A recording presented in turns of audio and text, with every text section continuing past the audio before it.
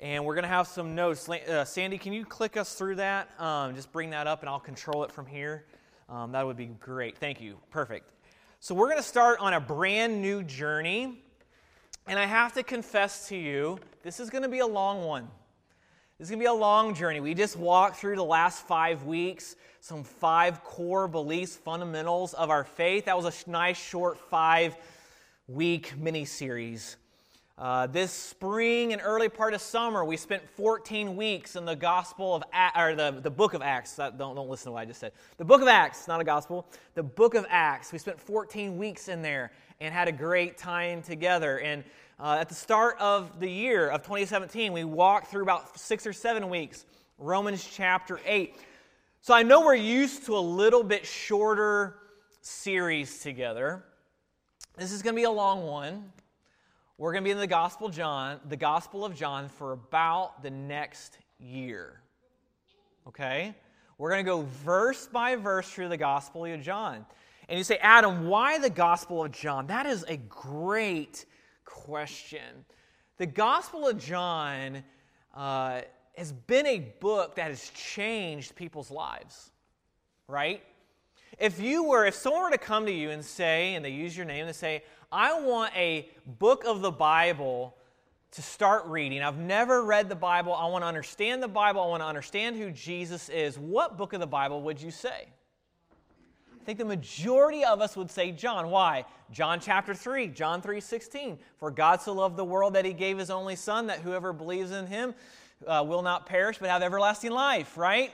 Most famous verse in all the Bible. You go to a football game, maybe you watch some college football this weekend like I did. I saw John 3:16 as someone holding that sign up. That's where you would take someone, is the Gospel of John. And you see, there's a question that is the question of all of history, a question that you and I have to personally ask, each one of us. We have to have an answer for. And that question is, who is Jesus? Who's Jesus? About a year ago, last fall, we went through the life of Christ. We were going through redemptive history through the Bible. And we were talking about Christ, who He was. And I was at Starbucks over here on Ward Parkway, at the Ward Parkway Mall. I like to do sermon prep out of the office, just to be in the community and meet people. And I was at Starbucks over here at Ward Parkway Mall. And I had, my Bible. I had some notebook paper. I was preparing one of the sermons on the life of Christ, and I had some commentaries out there. I'm sure I just stood out like a sore thumb, and someone came up to me, a young guy who lives here in the area. He came up to me. He said, I'm sorry to bother you, but I've been watching you. He's like, can I ask you what you're doing? And I said, yeah, I'd love to let you know. I'm the pastor at Leawood Church up there on 83rd and State Line, and our church, we're going through a series. I'm teaching through the life of Christ, hitting some highlights of who Jesus is. And just as a pastor, as someone who studies this, give me your opinion on who Jesus Christ was. Who do you think Jesus was? We sat down, we had a good little conversation about who Jesus was. That's the question of all of history, is who was Jesus? Who was He? And really that question, as we've talked about the last 5 weeks, is really the core of Christianity. Who is Jesus Christ? Because how you and I interpret who Jesus Christ is really, that causes us to interpret this Scripture, but also it causes us to have a perspective and interpret history. So who was Jesus Christ? The Gospel of John helps us answer that question. Helps us answer that question. And honestly, all the Gospels do. The Gospel of John, this is just my opinion, take it for whatever it's worth. The Gospel of John is my favorite Gospel. I really like the Gospel of John. They're all good. They're all really, really good. I just like the way John writes. I like his perspective and explaining on who Jesus Christ is. And so together for the next year, we're going to go verse by verse, mining out, think of this as like we're miners, mining out the truth of who is Jesus. Now, I know that all of us here, each of us here, are in one or two groups. One, you could be sitting here today and you're a little skeptical about who Jesus Christ is. Good. I'm glad. I'm glad you're here. My prayer for you is that as we walk through the Gospel of John, your questions will be answered. Then for those of us who are believers, that we know Jesus Christ and we've believed on Him through our salvation and our redemption, that our belief would be strengthened in who Jesus Christ is. Because that's really the purpose of the Gospel of John. So, I'm about to do something really, really bad. If you're really into literature and you're into literary things, like my wife, not my world, but Mary Lane, I'm about to do something really, really bad, okay? Turn to John chapter 20 and verse 30. You say, Adam, what are you doing? Doesn't the Gospel of John start in 1? Like, you're not supposed to read the end of the book before you read the beginning, right? Isn't that right? I'm going to do it anyway, okay? So turn over to John chapter 20. I'm going to break all kinds of rules this morning. But turn over to John chapter 20 and verse 30 and verse 31. This is the very last two verses of the Gospel of John. So you might be saying, Adam, why are you taking us all the way to the back? Shouldn't we start in John chapter 1 and verse 1? Why are you taking us all the way to the very end of this book? Because I want us to see why this book was written.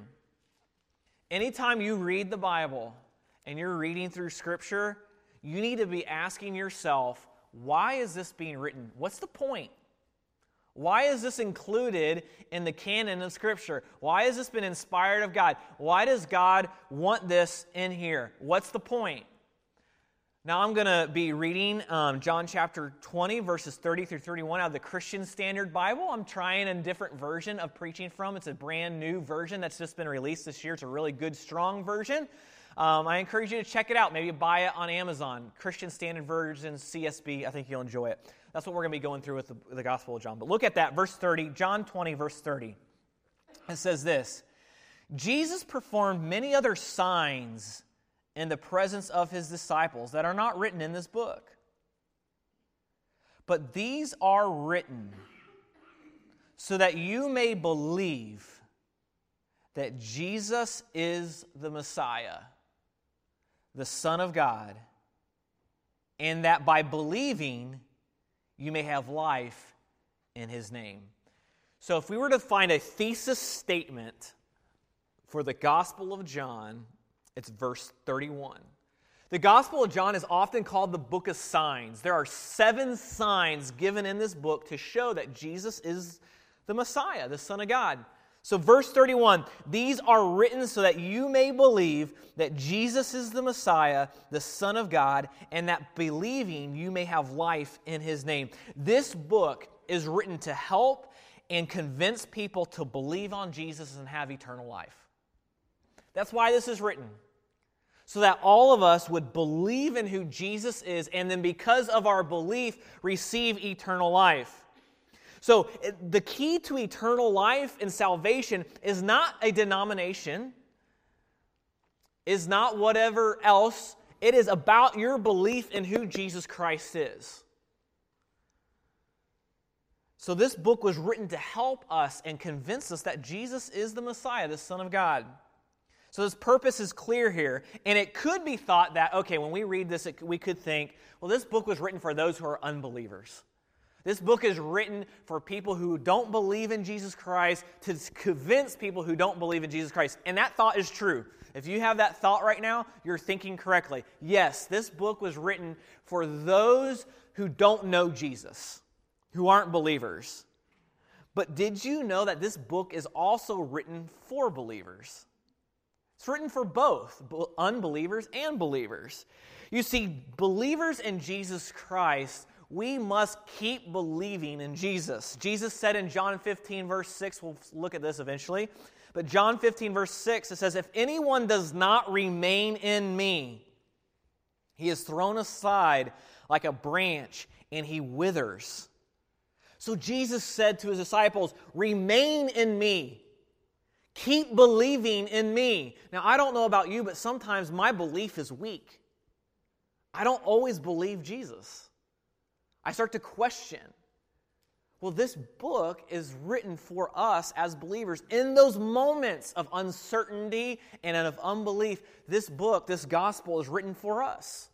So I hope this book will be an encouragement to you, that as you learn to grow in your belief in Jesus. Jesus also said in John 8, verse 31, he said, if you continue in my word,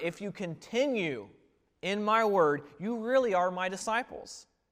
So when John wrote so that we may believe that Jesus is the Christ, the Son of God, and that by believing we may have life, eternal life, he meant that he is writing to wake up believers, to stir our faith, to grow our faith in unbelievers, that they would be woken up through the Holy Spirit to their need of Jesus, and then for those of us who are believers, that we would maintain in our faith to be strengthened. Faith family, I just want to encourage you, this gospel, the Gospel of John, there's no better book in the entire Bible to help you keep trusting Jesus above anything else. So I encourage you for the rest of your life, go back to the Gospel of John. When you are having doubts, when you're not sure of who Jesus is, and is all of this real, is this faith, go back to the Gospel of John. Cling to it. Cling to it. So we as a church, we're going to read, we will read, but we're going to go through the Gospel of John verse by verse for about the next year. So the first question we have to ask, remember, when we read the Bible, we got to ask questions, right? We got to ask the question, who wrote this? Who wrote this? So anyone want to throw a guess out there? Who wrote this? All right, I'm lobbing a softball out there, okay? Who wrote this? Who wrote this gospel? John. Good. All right, if you had said something else, we have a long way to go. Okay, the Gospel of John, it was written by John. And who was John? John was one of the 12 disciples. He was also an apostle. He's mentioned 5 times in this gospel, but his name is never mentioned. Maybe he just didn't want to be arrogant, prideful, whatever, but his name is never mentioned in here. But when it is mentioned, he was mentioned as a disciple of who Jesus loved. Jesus and John had a deep bond. They were like brothers. They were really, really close. So John, under the inspiration of God, writes about his experience and his understanding of Jesus. You know what's so cool about the Gospel of John? There's probably no one who's ever walked this planet who knew Jesus like John did. So we get an inside look on this.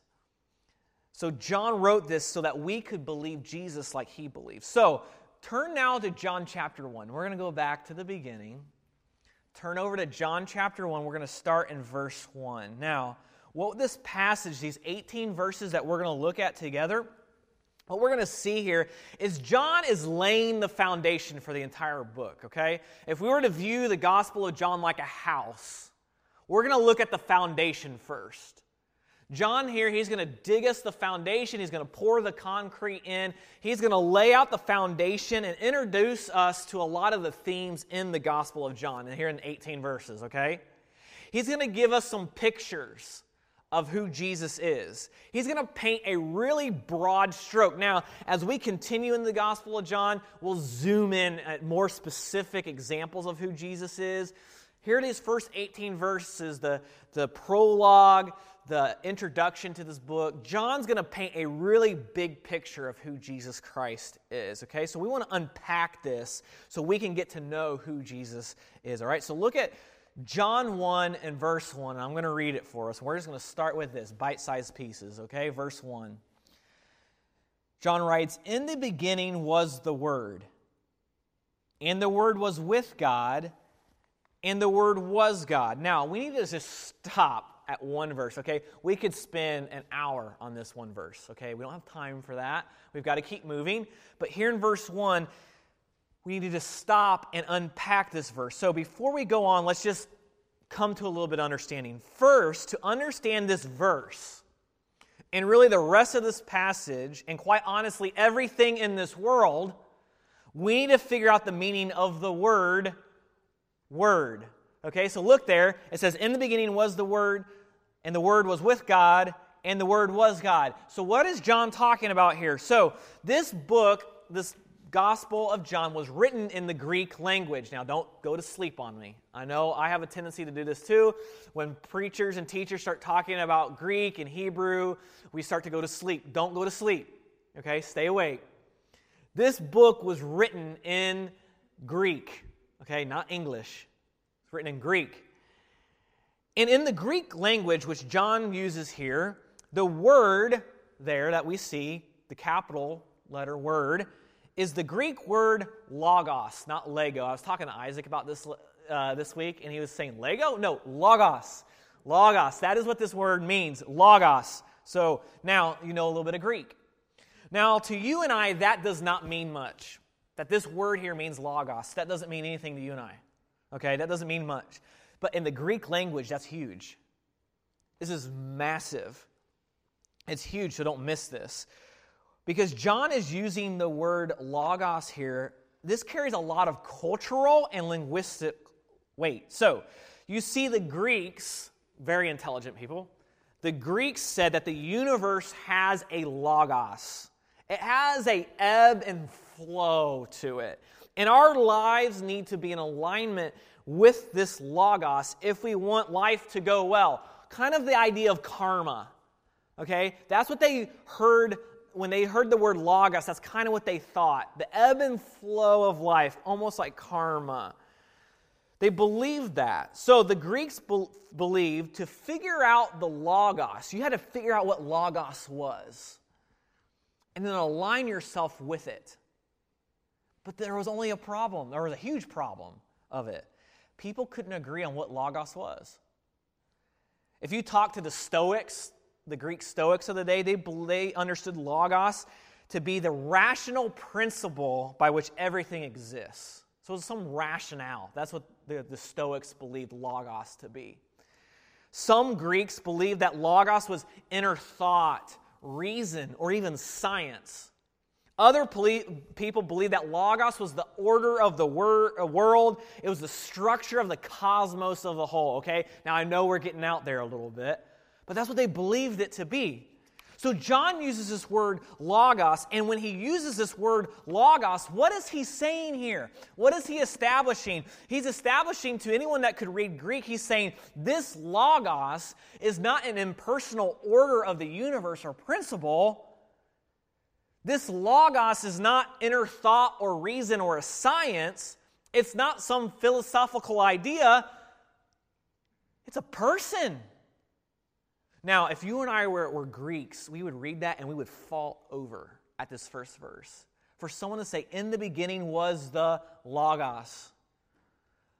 And the Logos was with God, and the Logos was God. That is an earth-shattering statement. So what John is doing here, he's dropping a bomb right off the bat. This is a cataclysmic explosion of a verse that he's establishing right here. He is saying this Logos is at the center of the universe. This Logos is not impersonal. It is with God, and it is God. Boom, he just lays it out there, doesn't he? He doesn't waste any time explaining on who Jesus was. We see all throughout the Old Testament a mention of the Word of God. We see that God spoke the world into existence in Genesis chapter 1. Psalm 33:6 says that by the word of the Lord the heavens were made. And so this Word of God is Jesus Christ. Jesus is the Word. If you're filling the blank notes there. Jesus is the Word. He's at the center of the universe. Jesus is at the center of the universe. He's the center of who God is. And that is the thought that comes into conflict with our inner being, doesn't it? When we realize that Jesus is at the center of the inner universe, there's going to be a conflict, a confrontation there. Why? Because in our sinful human thinking and our sinful human way of living, we think, I am at the center of the universe, right? The world revolves around me. It's about what I want, when I want it, how I want it. It's about what I believe about something. John is throwing that human idea out, and he's saying, no, Jesus is the center of the universe. It's all about him. So Jesus is the world. Now let's keep going. John chapter 1, now let's go down to verse 2. It says he. So this Logos is a person. He was with God in the beginning. All things were created through him, and apart from him, not one thing was created that has been created. In him was life, and that life was the light of men. That light shines in the darkness, and yet the darkness did not overcome it. So here John begins to paint a picture of who Jesus is. He's getting his brush out, and he's painting. This is who Jesus is. This is who the Messiah is. And he starts out describing who Jesus is. And now here's what's interesting about the way John's writing here. John spent 3 years with Jesus. But John doesn't want you and I to take that long to figure out who Jesus is, does he? He's saying in 5 verses, here, this is who he is.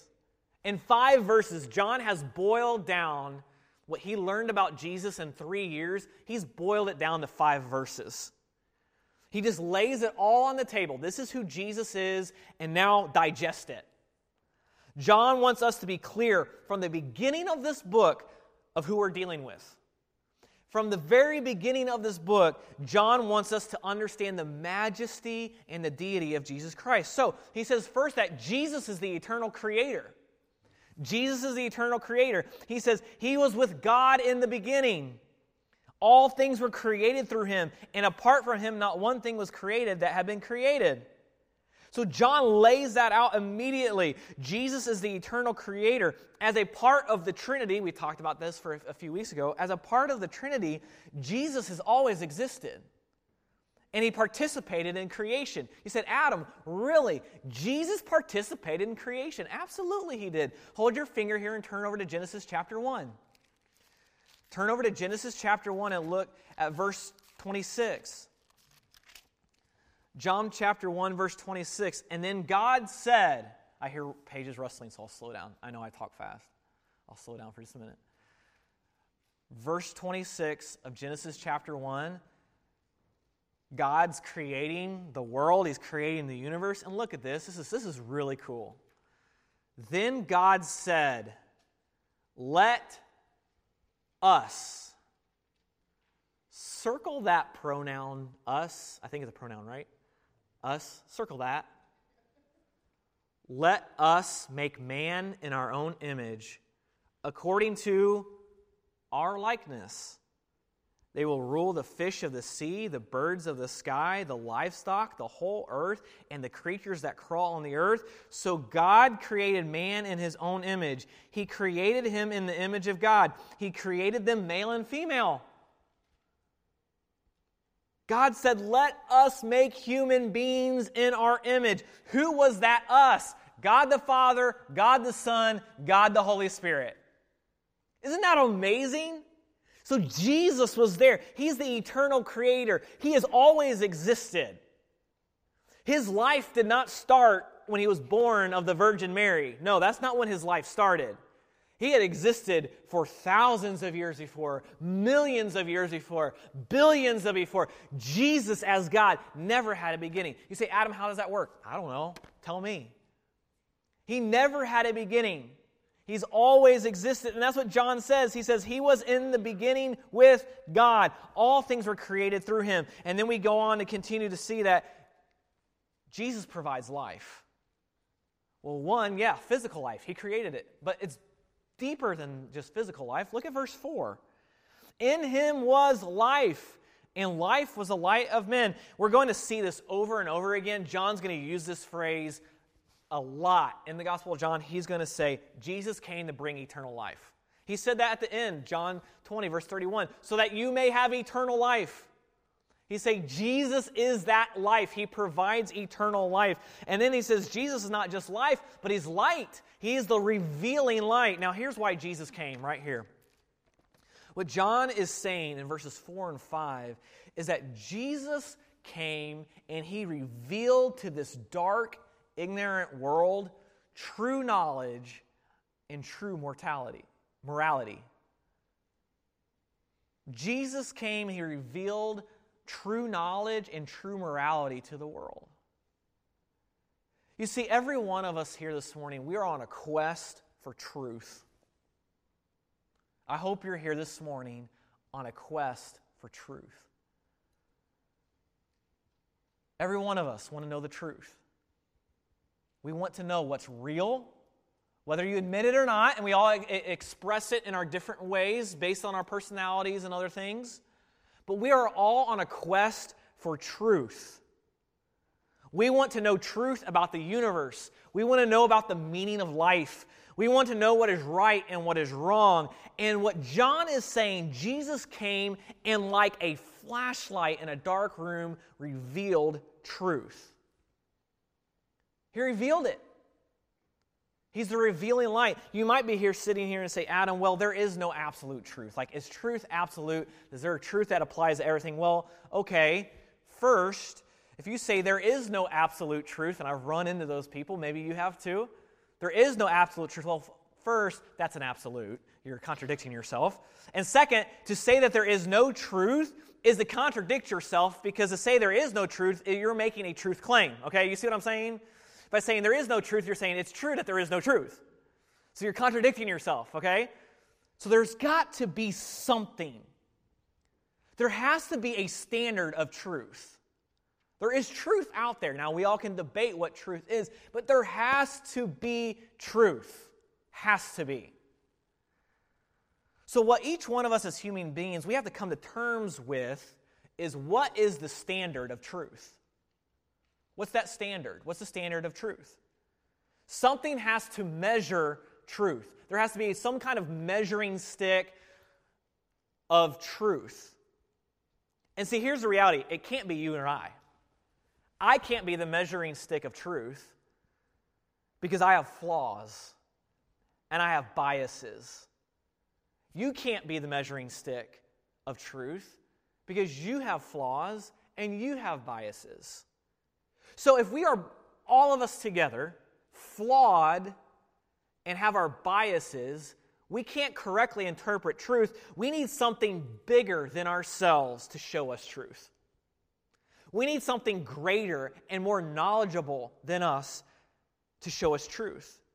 We need someone who knows all things because He created all things. And you know who John is saying that? That's Jesus Christ. Because He was from the beginning. He's the eternal creator. He created everything. He's existed forever, and He's the light. He reveals truth. So if you want to know truth, what John is saying, look at Jesus. Look at Jesus. Look what He said. Look what He did. Look how He lived His life. Look at Jesus. He's the revealing light. And so He's saying that. Let's keep going. Verse 6. There was a man sent from God whose name was John, not this John, different John. We'll explain this in a minute. He came as a witness to testify about the light so that all might believe through him. That word believe is all over the place in this gospel, so get used to hearing it. He was not the light, but he came to testify about the light. The true light that gives light to everyone was coming into the world. So now we're introduced to a guy named John, who was sent from God. Now we could think, oh, this is the writer John. John's talking about himself. No, that's not what he's talking about. What he's being referred to here is a guy named John the Baptist. Now, we're not going to spend a lot of time with John the Baptist this week. Next week we will. So come back next week if you want to meet a really eccentric guy, John the Baptist.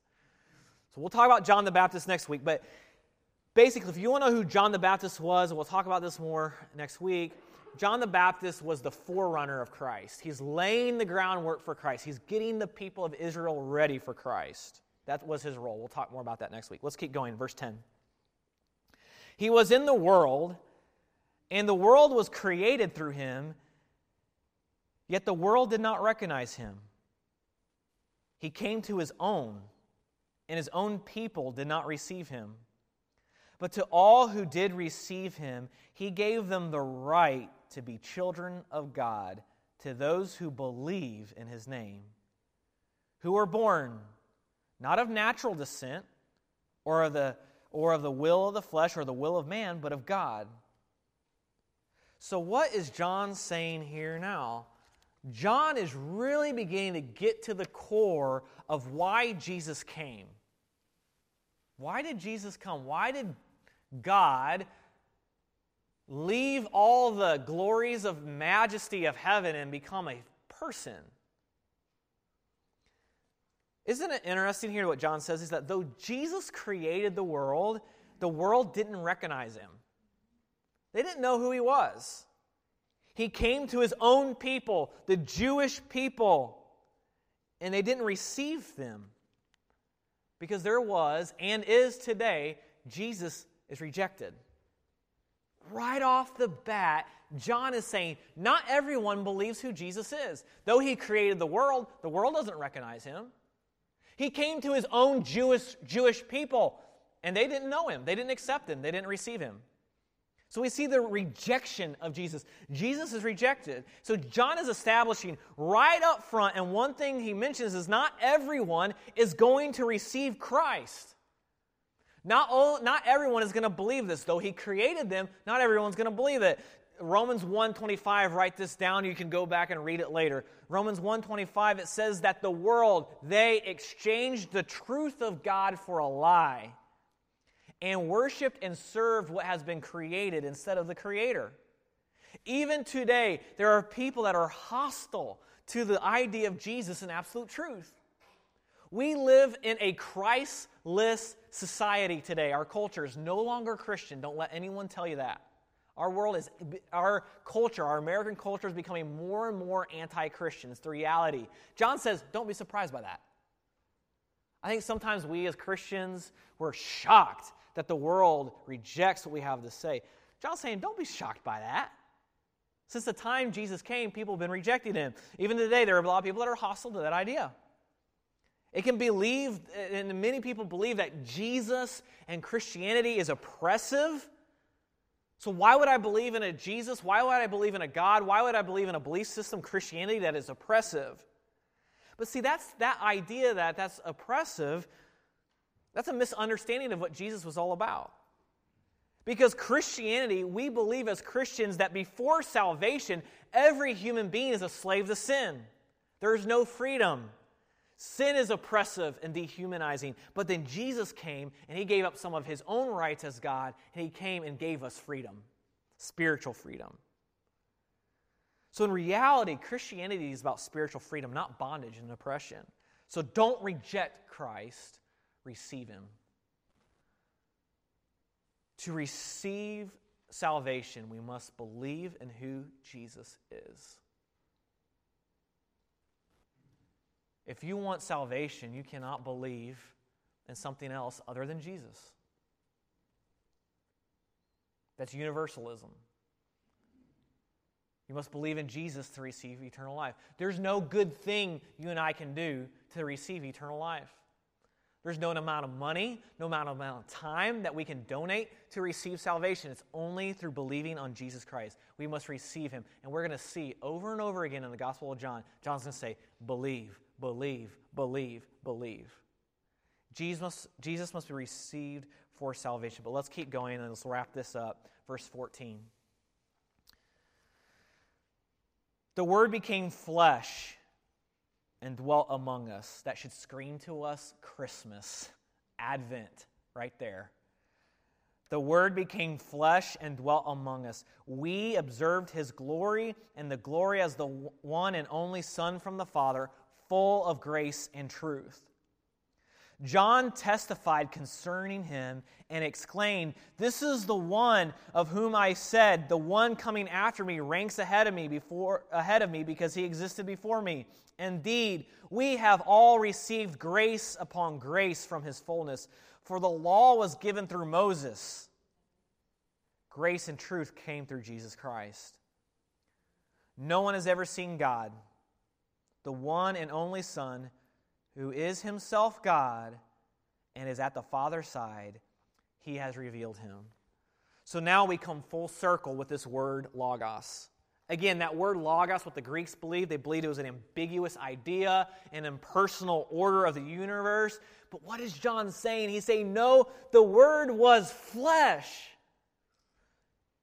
So not only was he God, he was the eternal creator, he was flesh, he was a human being.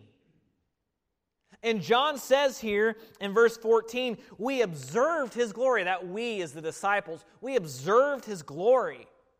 We understood who he was. We understand how glorious the Logos was.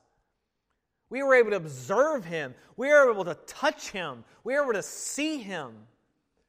The Word became flesh. It's not an ambiguous world order. It's a human being. It's God in the flesh. And we see that He was full of grace and truth. What does the word grace mean? Grace means undeserved favor with God. So Jesus came. This is so neat, and don't miss this. Jesus came so we could experience grace. We sang last week, grace, grace, that hymn, grace, grace, God's grace. Jesus came to give us God's grace, that undeserved favor with God. So John says He's full of grace, and then that word, truth. He's full of it. There's nothing about Jesus that is untrue. Every statement He said, everything He does as God is true. He is full of grace and truth. Now, the law of Moses is brought up here. We'll have a lot of time. I'm trying to wrap this up. But the law of Moses in the Old Testament, what was that? Genesis, Exodus, Leviticus, Numbers, Deuteronomy, especially Leviticus. The law of Moses was laborious, right? Aren't you glad you didn't live in the Old Testament? I mean, I would have messed up constantly. I'm not a details person. You can ask anyone on staff here. Adam is a big picture guy, not a details guy. That's why I have people like Linda Keller around. Details, not my thing. Well, Leviticus is a book of details, right? How many of you like to read the book of Leviticus? You lie. No, I'm just teasing. I'm teasing you, Larry. Leviticus, okay, I am not a big fan of Leviticus. That's great, Larry, you like to read Leviticus. It's so laborious. There's rules, it's oppressive, it's difficult. I mean, I would have been in trouble if I lived in the Old Testament. I would have forgotten to do something. I would have. So what was the law of Moses? Why was Leviticus written? Why do we have the law of Moses? Well, it's simply this. God's graciously revealing His character and His righteous requirement to His covenant people, Israel. God was showing in Leviticus to His people, I am holy and you are not. I am holy, you are sinful. So though we laugh and we make jokes about the book of Leviticus, it's really important. It's really, really important. So the law of Moses in the Old Testament was given through Moses. But John is saying Jesus is better than Moses. He's full of grace and truth. So He comes, and though Moses had a law for God's covenant Israel, Jesus came to establish a new covenant law, for His new covenant people, the church. Did you know we're the new covenant people, the church? You had the covenant people, Israel, in the Old Testament, and then the covenant people in the New Testament is the church. We are God's covenant people, and we are given not a law, but grace, and we're given truth. And John caps all this off in verse 18, and the whole point here, Jesus is God, and He reveals who God truly is. So John is wrapping up this section, this prologue, this introduction to you and I, and he's saying, Leawood Church, he's not really saying that, but what he's saying is, do you really want to know what God is like? Do you want to know the truth about God? Do you want to know God? Look to Jesus. He reveals who God is. Jesus, as the Word, He is God. He has revealed and explained God to humanity. So the question is, who was Jesus, but really now the question has to be, John says, here is Jesus, here's who He is. But the next question that we're going to have to be confronted with as we go through the rest of the Gospel of John is, what are we going to do with it? This is who Jesus is. Now, what are you going to do with Him? And John establishes right off the bat, he says, believe Him. Receive Him. Don't reject. Don't suppress the truth about Jesus. Believe. believe. And each of our quests for truth, as we search out what truth is, we need to each grow to know Jesus in a deeper way. We can know Jesus like John knew Jesus. And we'll continue on to that search and that journey together through this gospel. Let's pray. Jesus, thank you for being God. We, right now, as a faith family, recognize your deity. That you are not just one of God's kids that He sent to this earth for us, but that you are God. And we recognize and acknowledge that. And Lord, I pray for each one of us in this room this morning. I pray that you would reveal to us who you are. We want to know truth. We want to know about you. We want to know about the world you created, the life that you provide, and I pray that you would reveal yourself to us. God, I pray for anyone that is here that they have not yet believed in Jesus. I pray that you would open their eyes. Holy Spirit, reveal to them who Jesus Christ is and that they would believe. That they would not reject their Creator, but they would believe their Creator.